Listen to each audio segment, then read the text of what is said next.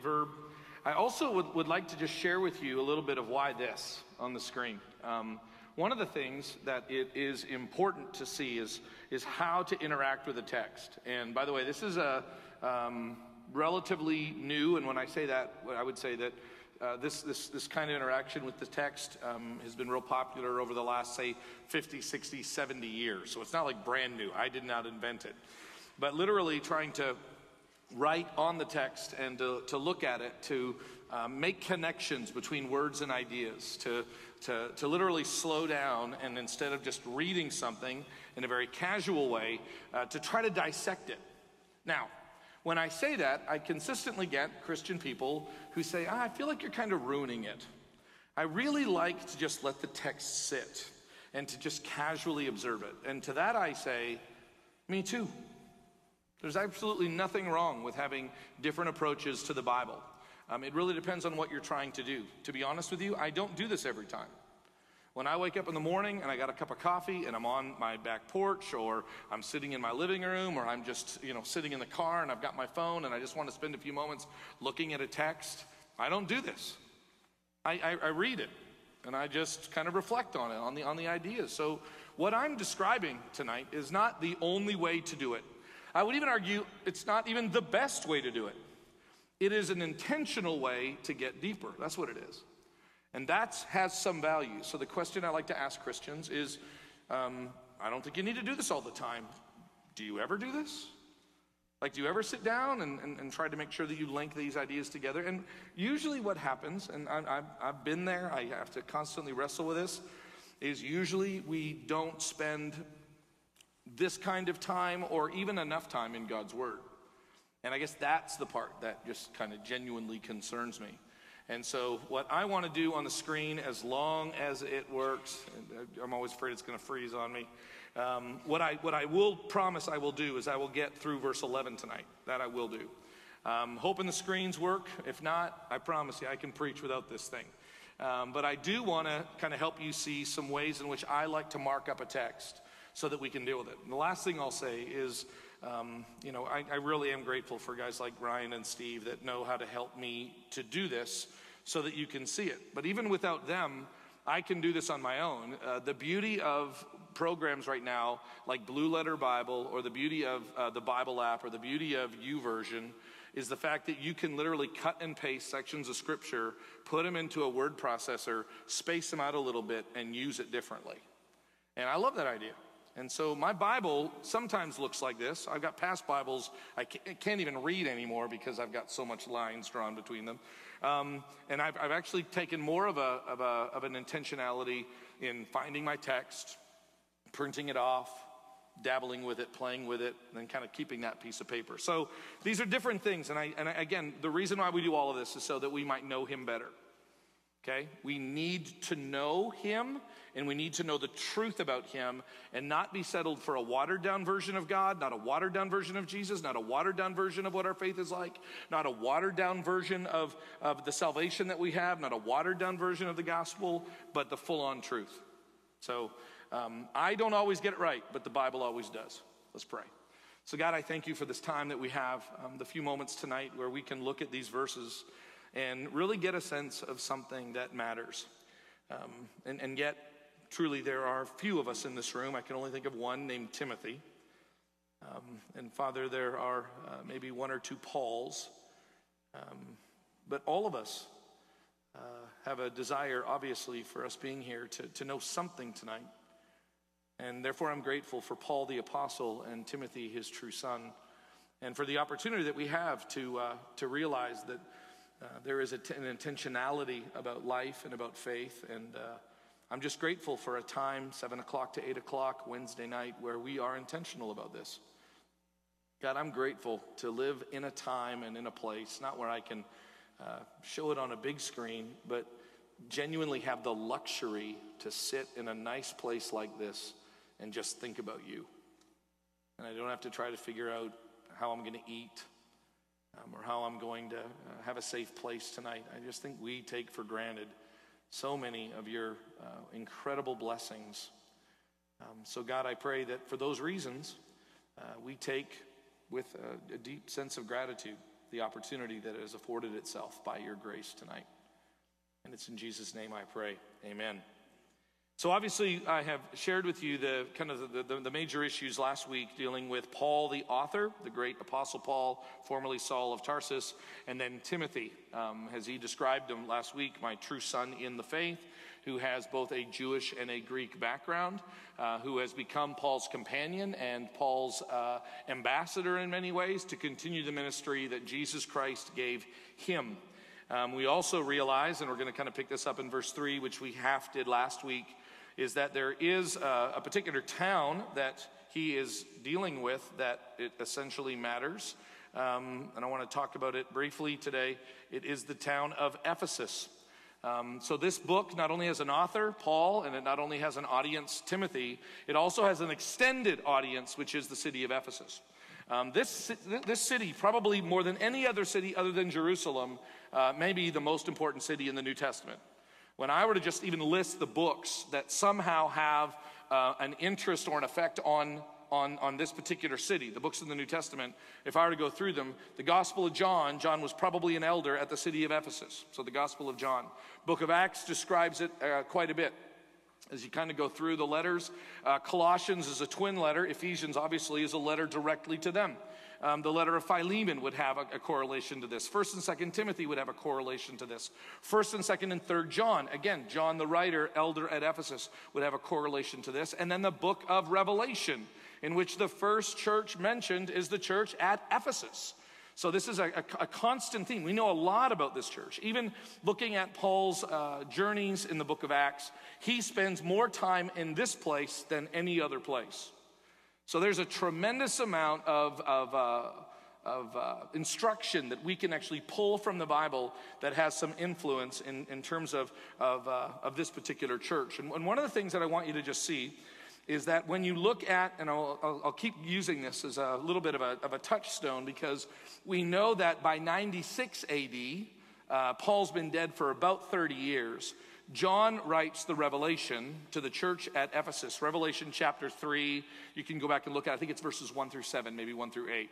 And in that particular letter, he says Jesus' admonition and his frustration with the Ephesus church as they have what? You remember this? Most people do know this. They've forgotten their first love. They've forgotten their first love. And return to the love from which you had at first. And what's interesting is it says, I know your deeds. I know how much you love the word. I know how much it really kind of describes them as doctrinal straight arrows. And then it says, and you've forgotten your first love, which is interesting because usually when we hear that, we think they've forgotten their first love, and their first love was Jesus. But it's interesting that by the time you line up a lot of the Ephesian material, what you see is a consistent problem that we would hold on to today is what matters most in the church, what matters most as individual believers, the Christian, our beliefs or our behavior, okay? And so we talk about this over and over and over. It seems like every Wednesday night I write the word orthodoxy, right belief, and orthopraxy, proper behavior, proper ways in which we work with one another. And the church is constantly going back and forth between these two pieces. How do we become doctrinal straight? Well, the problem with doctrinal straight arrows is that they become legalists. Man, you don't want to be a legalist. In the end, the overall ethic, and we'll actually see this come up in our text tonight, instead of it being right belief, Jim, you care so much about what people believe and what people believe, you're going to miss out on people. And people matter. And that's the problem. And therefore, and interestingly enough, they're giving me a doctrine when they say this, we need to emphasize love. Love. You've forgotten your first love. And I really believe that what the angel is telling John to write to the church at Ephesus is that they have become so interested in doctrine, or they have become so interested in making sure that everything is right, that they have forgotten love, which is one of the ways, kind of a typical thing that churches can do. They can become so doctrinally sound that they fail to recognize this wonderful doctrine of love, to which I would argue then the answer to this is, again, greater understanding of these truths. So teach me how important love is. illustrate to me from the Gospels, from the teachings of Jesus Christ, how important love is. So there is no way for us to ever separate belief and doctrine. And Timothy will not let us do that. The book of 1 Timothy will not let us do that. 1 Timothy, as you see, is about to point out rather strongly why Timothy has been sent, or actually been challenged to remain at Ephesus, has to do with this and this. So, what your kids believe and how your kids act is more closely connected than you realize. And so the Apostle Paul is going to address this. So let's take a look at the text. As I urged you, the word for urge, as I mentioned last week, is the Greek word parakaleo, meaning to encourage or to strongly admonish. It's where we get paraclete. It's not the same thing as the Holy Spirit, but it definitely describes one of those attributes. I leaned into you and I strongly encouraged you to when he was going to Macedonia, to remain at Ephesus. Literally, the word remain means stay. You need to stay there. And again, pointing out how complicated it can be to plant a church. A few of us, 6 of us, are going to be traveling in September to Japan to work alongside some of our missionaries that we've been sponsoring for a really, really long time. And they're doing some church planting on the island of Japan. And they're trying to help people who really don't know the gospel before. Most of Japan is not Christian by any stretch of the imagination. And it is taking a very, very long time for them to have the right understanding and the right then belief, the right practice about how we live out our faith. And so the challenge that we can see in the New Testament is that Paul would come and he would preach the gospel to a place. A few would believe. Apostle Paul would begin to teach them, and then he would have to leave. And so one of the things that you see in the book of Acts is that Paul would sometimes circle back to go back and strengthen the saints, okay? The other thing that he would do is he would send people like Timothy back. I want you to go back, and I want you to talk with them, and I want you to speak to them. I want you to help them understand, again, what they're supposed to believe and what they're supposed to do. Now, what's interesting is, and this is where it kind of, this book always rubs against some of our modern, very individual sensibilities. If you were to kind of think through what matters more, the church as a collective, so us, or an individual Christian, me, you, her, him. And we live in a time and a day and an age where this is probably standing first and foremost. I mean, I've even had conversations with people I deeply respect, and we have to have a conversation about a belief behavior that somebody is going through. And I come in, and in my part of the conversation, I say, now listen, what we need to make sure we do is we need to make sure that we protect the church. We need to make sure that as we speak with people and as we admonish them, that they understand that the decisions that they make, the decisions that I make in my marriage, in the privacy of my own home, is going to affect those around me. And we really need to make sure that people understand this. And then someone else invariably says, yeah, but we got to make sure that we are also careful for them. We need to make sure that we protect them. We need to make sure that and so it comes back down to kind of one of those age-old questions. Do you sacrifice the one for the many? Right? Do you sacrifice the one for the many or the many for the one? What do you do? And all I'm saying is recognize that not necessarily you maybe, but our culture around us believes in sacrificing the many for the one. That's kind of the status quo of today, right? I listened to a great sermon recently about Tim Keller. And he says this is why in New York City it's very, very difficult to even have a kind of a normal dialogue on this particular issue, because even as something as simple and maybe as universally agreed upon within societies that have kind of we've already answered this question, and he was describing his area of New York like this. He said even if we were to talk about marriage and marriage laws, who gets to set the standard for that? And so do we make marriage and divorce something that is complicated and difficult in order to protect us, in order to make sure that we are protected and that our children, kind of generically, that we, is that what we do? Or do we make it easy for those who are individuals who are suffering through this. And he just began to describe a number of people's different opinions about exactly how we need to respond to this. And I've talked to a number of people, and they care about the him and the her. And by the way, we all should. We all should care about the him and the her. And then you have the bigger picture, the us. What is more valuable? Now, again, we get to wrestle with that. The text and the culture in which it was written definitely would consider this to be the primary.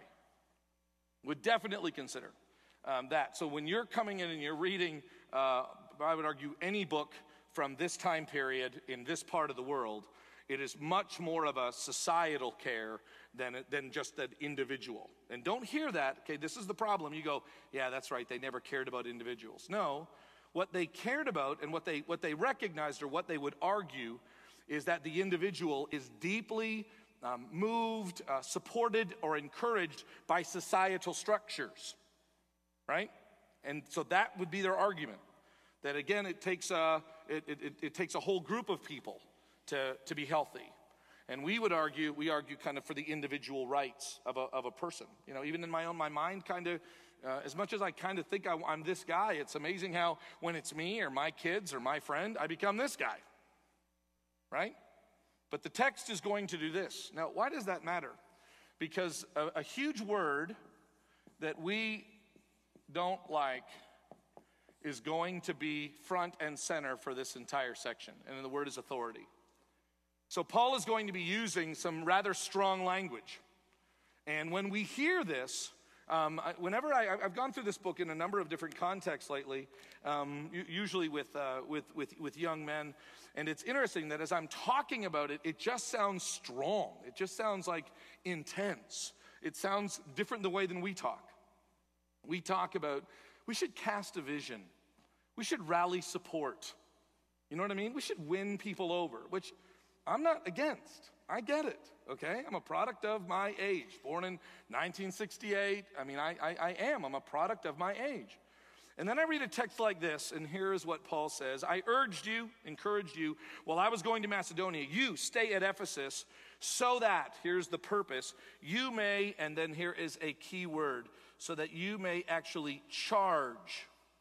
That word is kind of like sometimes I think the NIV and the NLT translate it command. How many of you like being commanded? How many of you like when I sit down, hey, I'm here to let you know what you can and cannot do? How many of you just go, I so love it when Jim does that? I wish he would do more of that. I really do. I wish that there was more of that command kind of a sense. That's what we're really missing in our culture today, is someone. Now, usually what we're thinking is that and by the way, when we agree, yeah, we should command. When we disagree, you are so bossy. Like, you are so bossy. What is wrong with you? But the word is a rather strong word that the Apostle Paul is using. So here he is establishing this church. He has shared with them their core doctrine, and they are beginning to live out their core practices. And as we're going to see, someone is coming in and unsettling that. Someone is coming in and saying, hey, I'd like to share with you another way of looking at it. And Paul goes, whatever you do, don't let that happen. Right? And and maybe I am such a product of my time, it is so interesting that the Apostle Paul says, I want you to charge, doesn't list them by name. And by the way, he will list people by name that are causing serious problems. But here he just gives kind of a generic, it's a generic Greek word that just means certain persons. So I'm not going to say who they are, but I want you to charge them. I want you to command them. The term has like a legal, kind of a legal strength to it. I want you to command certain persons not to teach a different doctrine or any different doctrine. The word there is the word for teaching, didasko, and then the word other, hetero, didasko. I want you to stop them. I want you to command them. I want you to keep them from teaching another teaching. Literally what it is, another teaching. Which goes back to the question, when it comes to the gospel of Jesus Christ, who gets to set it?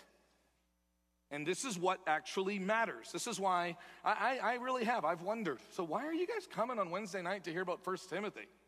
It's a book about like church and church leadership. And some of you are going, my kids are down the hall. That's why I'm here. I'm glad you're here, okay? But this is what matters. The gospel actually matters. And I know that I really do. I feel capable to be able to sense a different gospel. I think I could smell it. I think I could recognize it because I know the scriptures. And as an eldership, we're ready to even help this church make sure that it stays on task, okay? And I want to just kind of extend a little bit and say, but can you, like in your home, can you get a sense of when the gospel begins in some way to be distorted, when it somehow becomes altered? And what Paul is telling Timothy is, I want you to stay at Ephesus, and I want you to recognize your authority, Timothy, and I want you to start commanding, I want you to tell people to stop teaching a doctrine, a belief system that is contrary to the way that it is. So in our culture, we're like, well, doesn't everybody get to choose what they want to believe?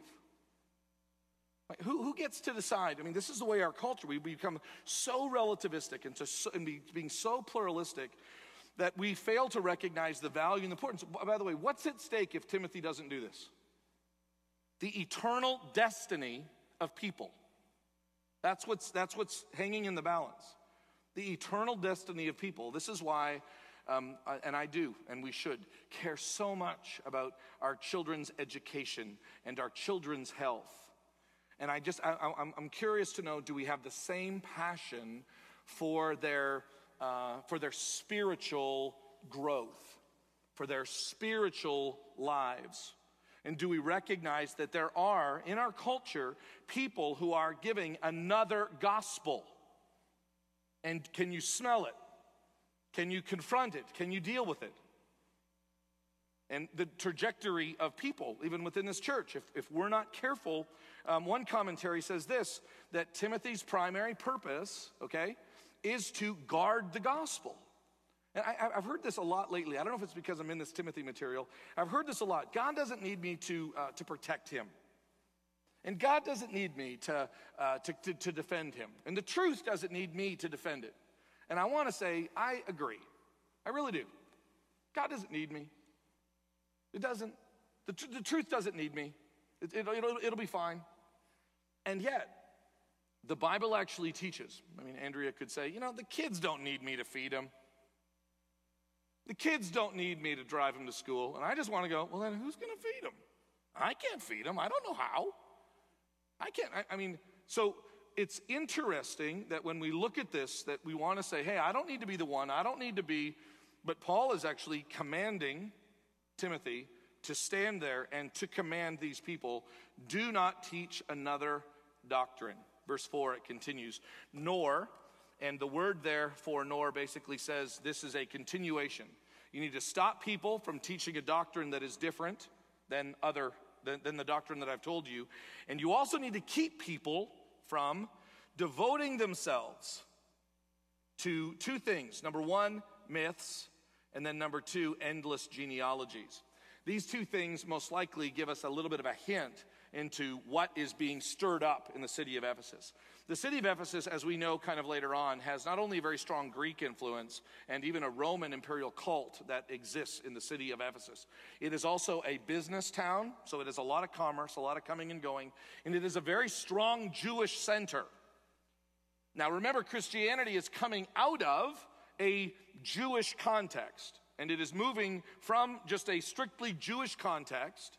They worship the same God. Jesus himself was a Jew. And now all of a sudden, as time goes on, not only do we have Jews who are followers of Jesus, but we're beginning to add Greeks who are followers of Jesus. And you're going to see this constant wrestling match between what do you need to do to be a Christian? What do you need to be a follower of God? What do you need to be faithful to Yahweh? What do you need to do?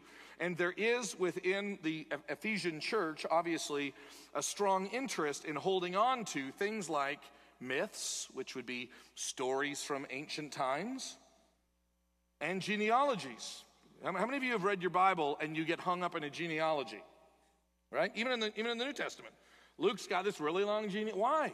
Genealogies are really strong in Jewish culture to help you understand kind of how God's plan works.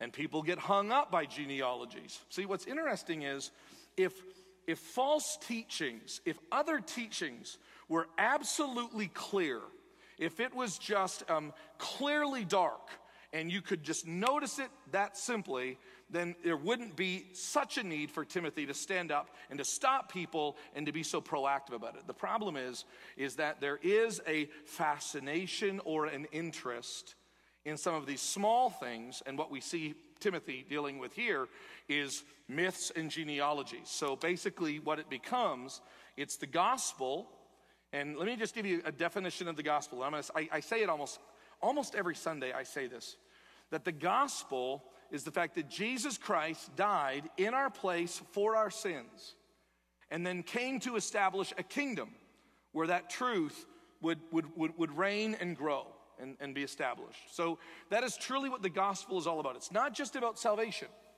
It is about God's plan of salvation through Jesus Christ and the establishment of his kingdom. Jesus is in fact king.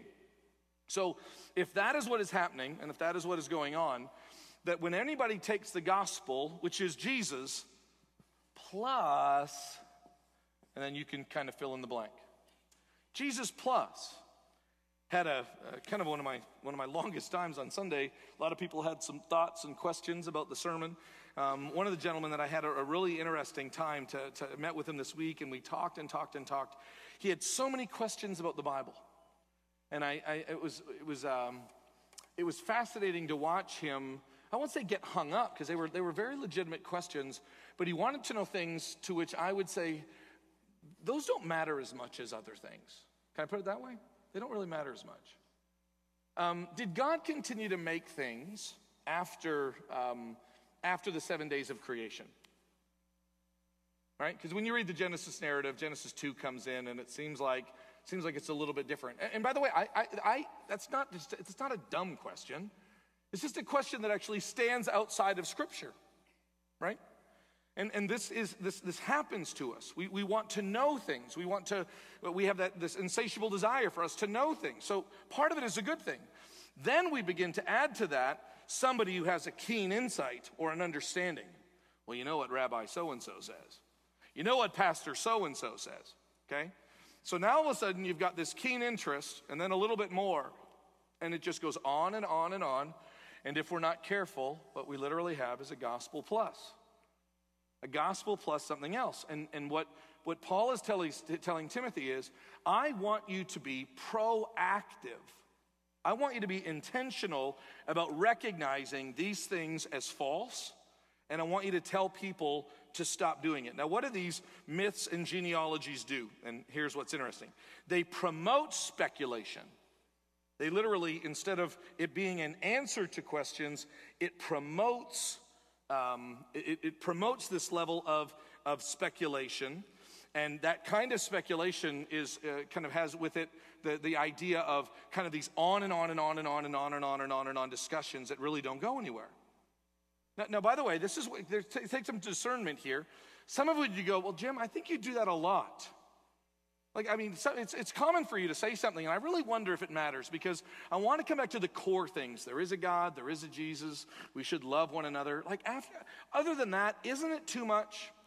And I want to say, not to defend myself, because I need to hear this text and repent when I step over, okay?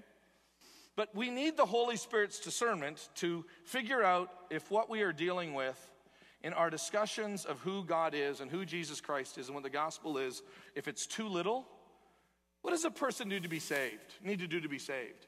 And then you answer a very short understanding. What does it mean to be holy? And you answer a very short understanding. I would say, instead of saying, I'm for the simple, okay? I'm trying to keep it bare bones. There's a time in which that actually just fails to teach the depth or the riches of the Scriptures. And I need to hear that sometimes there is too much. Like, sometimes it's good for us to say, One of the great Bible verses actually says, I did not wrestle with, or I did not force my mind to deal with things that were too marvelous for me. I contented myself in terms of what I could understand and what I couldn't. And so what the Apostle Paul is saying is, listen, the Bible calls us to know more. The Bible calls us to a deeper understanding of who God is. And many of us today are satisfied with what my challenge would be, too little. Too little. If I were to ask you, how does a person get saved? What is salvation? You might still wrestle with trying to explain that. One of the things I try to tell the guys that I'm working with on a regular basis, there's certain elemental questions that you should be able to answer. Who is Jesus? Who is God? What is the human condition? How does a person get saved? Is Jesus Christ coming back? I mean, there are some fundamental questions that you need to be able to.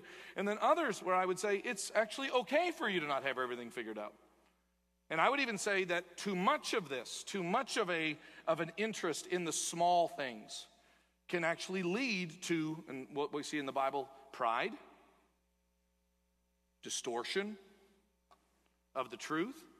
Because if you begin to, if everything is important, then nothing is important. So the Apostle Paul says, I want you to command these people not to devote themselves to myths or to endless genealogies, which promote speculation, rather than the stewardship from God. And that word, the stewardship, literally is a word where it describes God's plan and his work in the world. So what Paul is telling Timothy to be aware of is that God has a plan and a work in the world. And that plan and that work is the establishment of his church. And there are people that are coming along and they're trying to distort it. And you need to confront them. Instead of getting wrapped up on side issues, we need to go back to the task at hand. We need to remember the value and the importance of the gospel. The other thing that is really important for us to remember when I hear a word like stewardship, it means that there will be an account that is made. There will become, in biblical terms, like you're going to have to give a response, or you're going to be held accountable for the entrusting that God has given you. And let me hear, this is where in the end, for those of us who presume to be teachers or leaders, God will hold us accountable for Sunnybrook. I fully expect to be held accountable for the ministry and the mission of Sunnybrook Christian Church. I don't know if you're asking, so why are you doing this? And I'll tell you why I'm doing this, because God has put it on my heart to do this. Okay? By the way, that doesn't mean I'm the only one responsible. It just means that for those of me, Bible teachers, wannabe teachers, there is a stewardship of God's plan. Now, for those of you that go, yeah, that's why I'm not in ministry. Okay? Anyone married? Raise your hand if you're married. I will never forget one of the greatest lessons I learned from a good friend of mine, Professor Snell, my good friend Jeff. He looked at me and he was just describing his the weight of the stewardship of the gifts of his wife. He just loved his wife and said, man, my wife is so gifted and so talented. She's got so many abilities that God has given to her. And there are days I just think, wow, I am not the only one. Hear me, she's got her own responsibility. But Jeff said, but I have been given a responsibility to help care for her. And I remember going, okay, thanks for ruining the rest of my life, Jeff. If I didn't think the church was hard enough, now I have Andrea too? And I remember Andrea reminding me, every time we had a young boy come into our home, Andrea would say, and they're God's. And there's a stewardship here. So there is a stewardship. And that word stewardship literally means that God has entrusted, therefore God has an expectation. Therefore, in a very real sense, both application and interpretation of the text, Timothy has been sent to go to the church at Ephesus to make sure they stay on course for the gospel. Don't get derailed with him, with genealogies, with things that they're trying to add to. We can figure out, you can wrestle with what yours are. I'll give some suggestions at the end of tonight. But then as it continues to go on, we've been given a stewardship. There is a plan that God is doing. I love this. There's a plan that God is doing in our city. There's a plan that God is doing in my marriage. There's a plan that God is doing with my children. There's a plan that God is doing in my community. There's a plan that God is doing in my business. There's a plan that God is doing and a work that God is doing, and I'm a part of that. I can't bypass it. I can't pretend it's not true. I can't hide or put my head in the sand. And I would say, can you imagine if we, the church, recognized that obligation and then by the power of the Holy Spirit, like again, don't just run and put your head in the sand. Don't just run and hide from it. Because God would never give us an obligation. God would never send Timothy, or actually Timothy, to remain, to stay in Ephesus if he wasn't going to give them the power and the wisdom and the strength to see it through. And that is what is so critical for us to recognize. I want you to stay there. Do not deal with these things, but instead promote the stewardship that is from God and that is by faith. So the means that all of this comes about, the stewardship, this plan comes from him, and it finds at its very core the issue of faith. So that word faith is a key word that we see. It literally means, and this is where we've kind of lost it in our day and age, faith means to put our hope or to put our trust in. To put our trust in. So if I say it, if I believe in you, if I say I trust you, it has something. So faith is not just this blind wish. It is no. I mean, I have my faith in that which I believe to be reliable and strong and true. Paul goes on. So what is the aim of this? What is the kind of the source or the main or the purpose of it? He continues on. The aim of our charge is love. Paul, it almost seems like he can't talk about faith without also talking about love. The aim of our charge is love. So why are you doing this, Paul? And by the way, I had a fun conversation today. I love my job. I had a fun conversation today with a young lady who was trying to share the gospel with a friend of hers who is an atheist.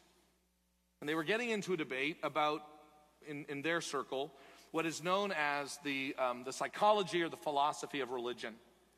And this friend was describing that hell and other certain doctrines are basically sociological phenomenon that were developed by the church as a means of controlling its people. Right? So culture or society, you're welcome, culture or society essentially comes along and says, how can I control you? Oh, I know what I do. I say you're going to go to hell. You know, you don't listen to God, I mean me, I mean God, I mean me. You're going to go to hell. By the way, that is a philosophy of religion that says the reward system of heaven, the punishment system of hell is just a means of control. And so you could take whole classes on the philosophy of religion, and that is what they propagate. That is what they believe. That is what they argue. Is that what Paul is doing? When Paul says, Timothy, I need you to stay there and it matters. Why are you saying that, Paul? Like, why do you care so much about doctrine?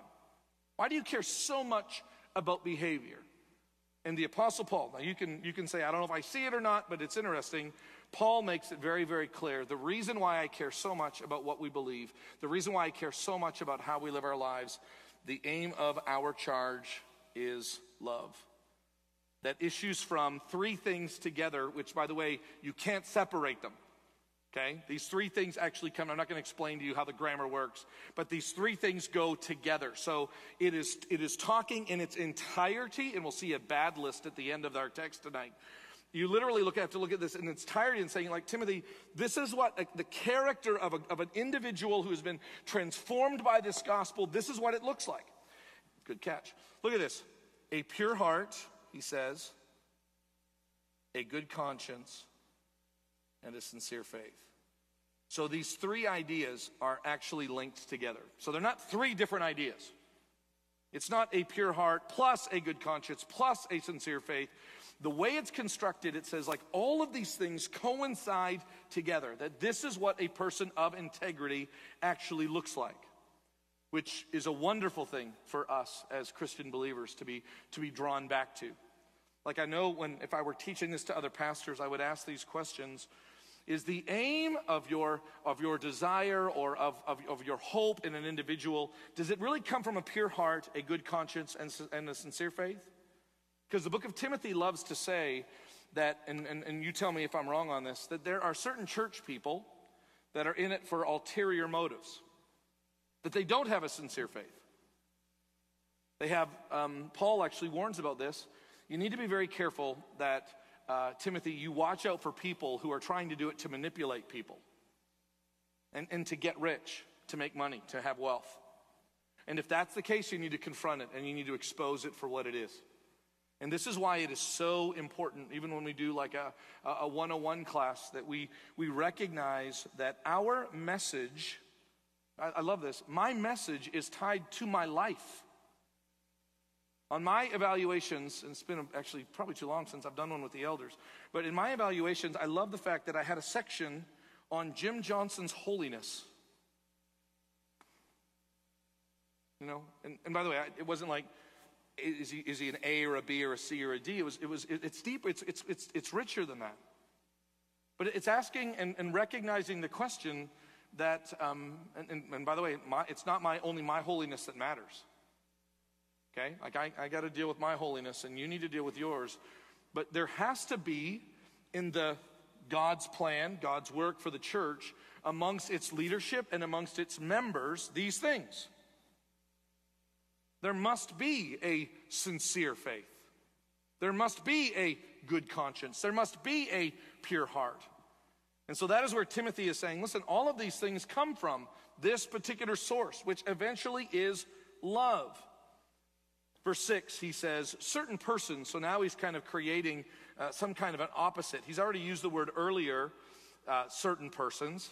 It's kind of a generic way of describing him, and he's not afraid to name names. But here he says, certain persons, by swerving from these. Now, what are the these?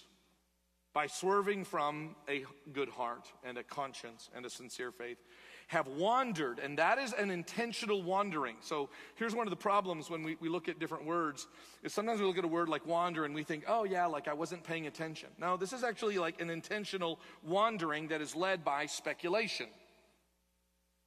So it is an intentional walking away from God's plan.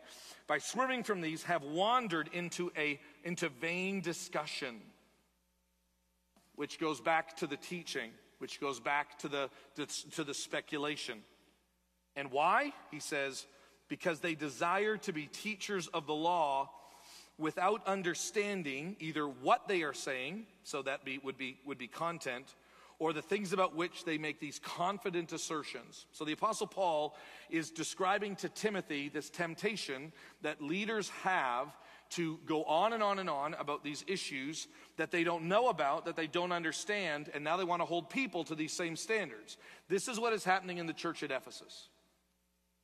And Timothy has been called to remain there so that somehow they will actually, you will actually deal with these issues.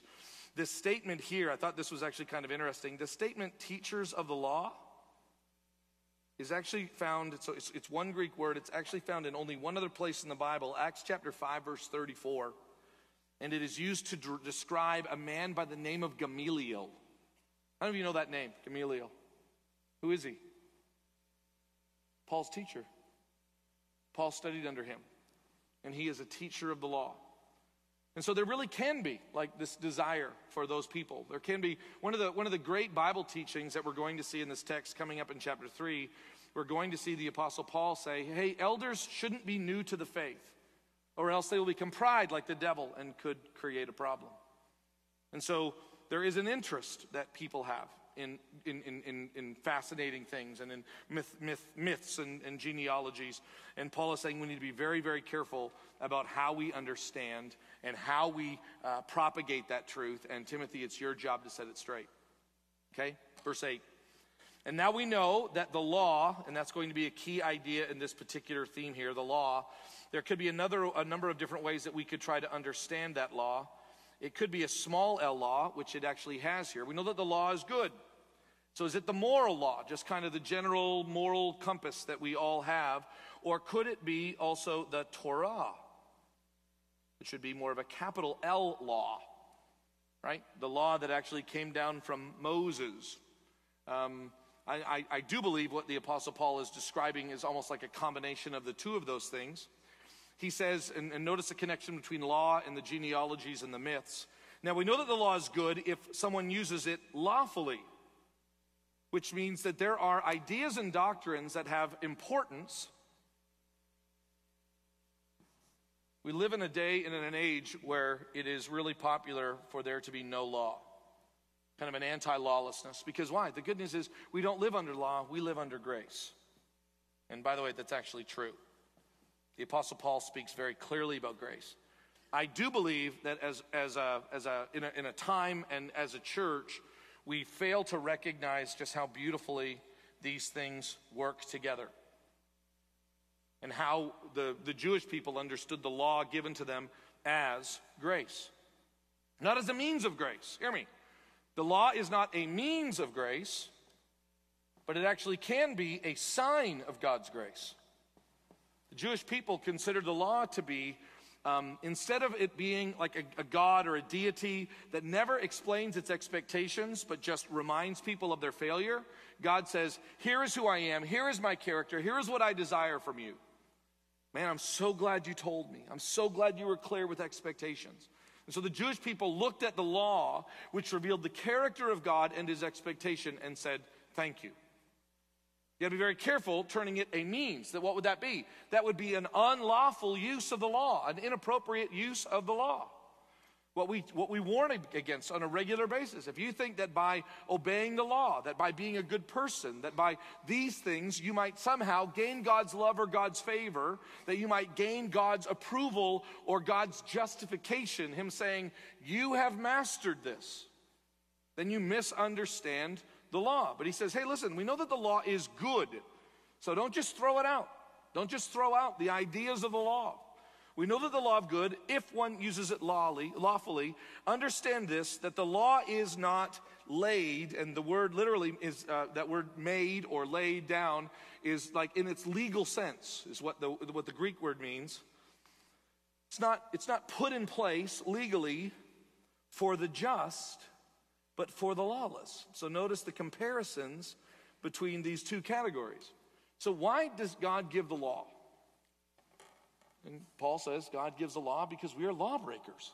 That's why. If we had hearts, if we had ways that would naturally pursue God, the law doesn't matter to us. But we are lawbreakers. We are selfish. Like, you need to help me understand. Really? I shouldn't steal stuff? Because stealing stuff, I remember finding out that I shouldn't steal stuff as a kid. And I'm just thinking, that's crazy because I like other people's stuff. Why shouldn't I take it? Well, would you like it if they take it from you? Oh, no, that's a good point. I never thought of that. Is it yours? Oh, that's another good point, Dad. I never thought of that. Because just on my own, I like the idea of taking stuff. Okay? I remember chocolate bars from stores, dollar bills from my parents' wallet, and a dollar bill back in like 1973 was like $1 billion. Right? Come home with like 3 pockets full of candy. Where'd you get the candy from? They were giving it away. Now I'm lying. So do you see what happens? There is this, why does the law come in? The law comes in because by our nature, that we are lawless. So the law was laid down or made. It was produced in a very legal sense, not for the just, but for the lawless and the disobedient.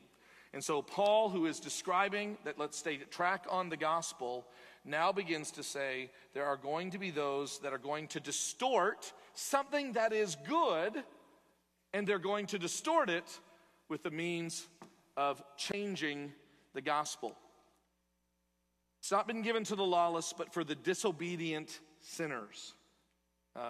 Disobedient and ungodly sinners. So these categories are ways in which the Apostle Paul is describing those around Timothy. He says, for the unholy and the profane, for those who strike their fathers and mothers, murderers, the sexually immoral, men who practice homosexuality, enslavers, liars, perjurers, and whatever else is contrary to sound doctrine, which I find fascinating. Now, let me back up a little bit. If you look at these categories, here's what I find interesting.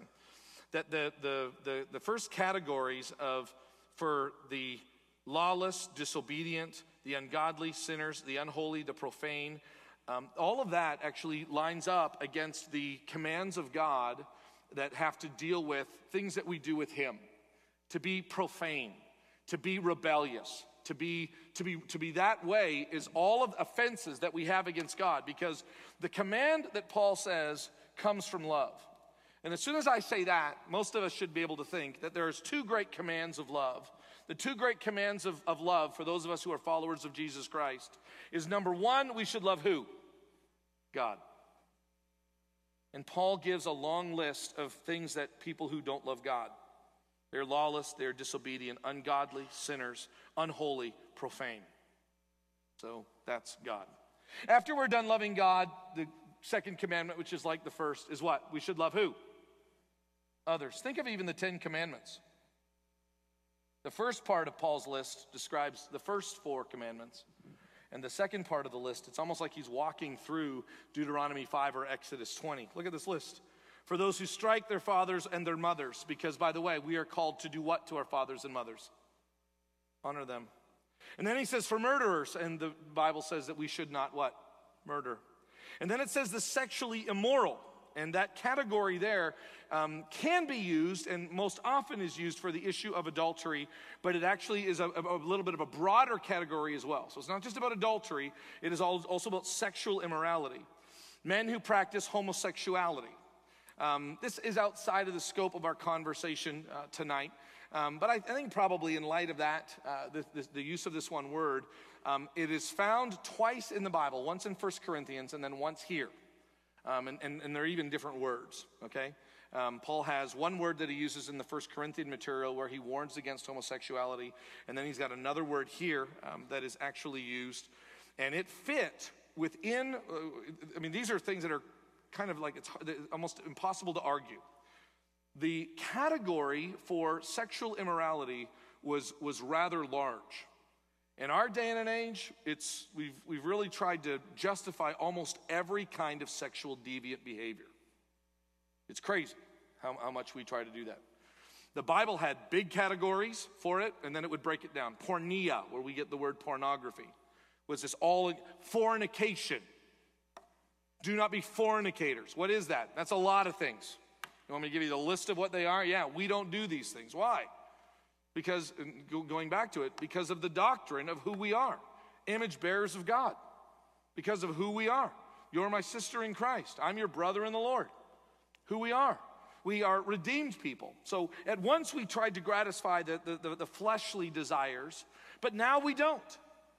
My primary goal isn't to be satisfied in that sense. But no, I've got a new life. I've got a new path. And notice how quickly the Apostle Paul is kind of going through this list and describing these things: sexually immoral, men who practice homosexuality, enslavers, which I didn't know this. Interesting, the word enslavers is usually a word that was used for thieves. So we kind of think of slavery and we have a different view of it, but how did you usually get slaves back then? Guess how you got them? Stealing people. And so that concept there it truly is stealing individuals, but it's kind of still following the line of the great commandments of God that people are breaking. Liars and perjurers, thou shalt not what? Bear false witness. Liars and perjurers. And what's interesting is he just listed a whole bunch of what? Behaviors or beliefs? Behaviors. Unholy, profane, all these different things. And then he says, and why do they do that? They do that because they do not follow sound doctrine. I love the ending of that.